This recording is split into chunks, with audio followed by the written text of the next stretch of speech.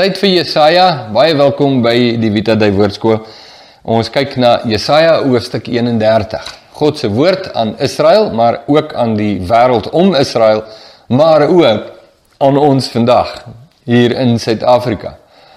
2020 jaar, of 2000 jaar, na die geboorte van Jesus. Ja, kyk, is nou nie presies nie, Ekskuus, ek dink nou net aan, ek sê 2000, maar is nie presies nie, maar kom ons hou maar by 200, ja, 20 eeue na die geboorte van Christus. Sjoe, tyd het gevlieg. Jesaja 31. Wie hulle wat na Egipte aftrek om hulp en hulle verlaat op perde, en is nou 'n vervatting van die vroeëre uitspraak wat God gemaak het oor Israel, oor presies dieselfde rede. So hy vervat dit net, hy gaan nou daarmee aan.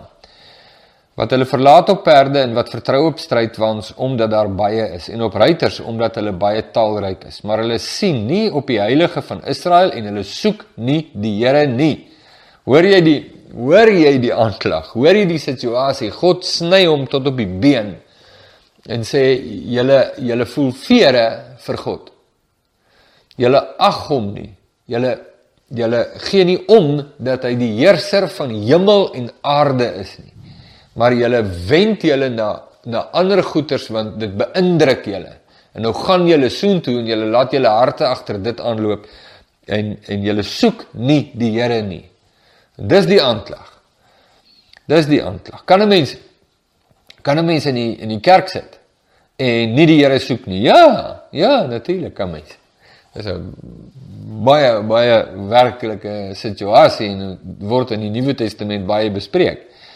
Nogtans is hy, God, ook wys, en hy laat die onheil kom, en trek sy woorde nie terug nie. Sy woorde van oordeel, sal dit nou wees. Hy sal opstaan teen die huis van die kwaaddoeners, en teen die helpers van die wat ongeregtigheid bewerk.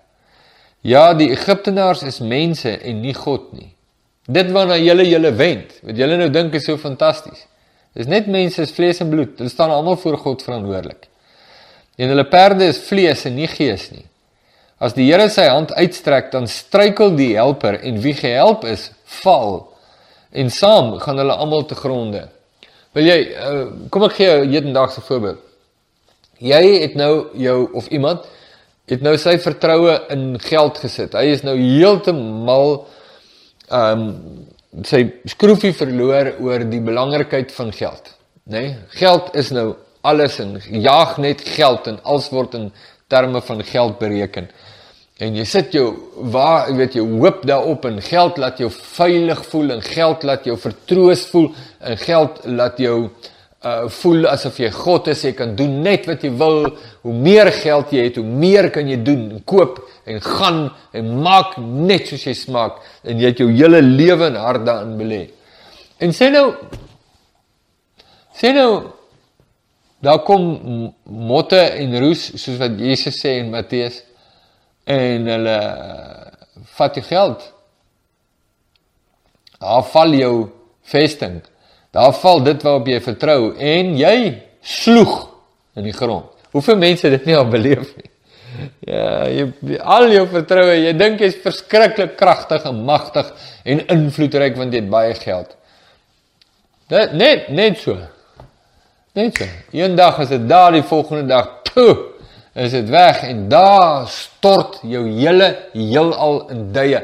Wat 'n dwaas was jy nie. Is eintlik wat God vir hulle hier sê. Want so het die Here vir my gesê, soos 'n leeu en 'n jong leeu knor oor sy prooi, wanneer die volle getal herders teen hom bymekaar geroep word, sonder dat hy skrik vir hulle stem of ingee vir hulle geraas. So sal die Here van die leerskare neerdal om in die stryd uit te trek teen die berg Sion en teen sy heuwel, soos 'n leeu knor by sy prooi, vir die herders wat dit van hom wil wegvat. Tjoh, is al 'n beeld om te gebruik. Ek weet nie of jy dit al ooit gehoor het as 'n beeld wat gebruik word, wat op God van toepassing is, nee. Soos voëls wat fladder, vers 5, so sal die Here van die leerskare Jerusalem beskut en red, verskoon en bevry. Bekeer julle tot hom, van wie die kinders van Israel diep afgeval het.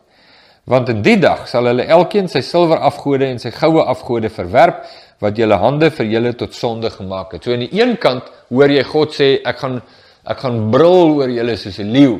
En aan die ander kant sê God, maar ek gaan julle beskut, red, verskoon en bevry. Wat 'n woorde om te gebruik, nee?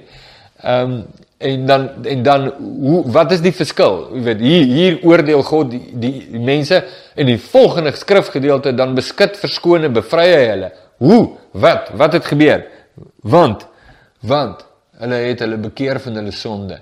Hulle het weggedraai van hulle silwer afgode en hulle goue afgode verwerp, wat hulle hande vir hulle tot sonde gemaak het, en God het hom oor hulle ontferm. Dis die boodskap. Hoeveel keer gaan God dit nog sê in die boek Jesaja? Tot oorlopends toe. Ons is nou eers by hoofstuk, wat is ons, hoofstuk 31.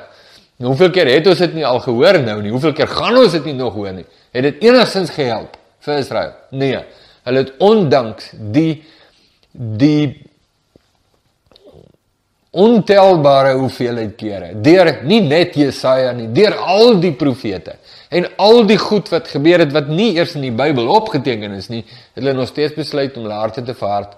Hoe sot kan 'n mens nie wees nie? Dis presies wat ek en jy moet raak sien. Hoe sot is die mens nie. Moet hom nie veredel nie. Buig hom.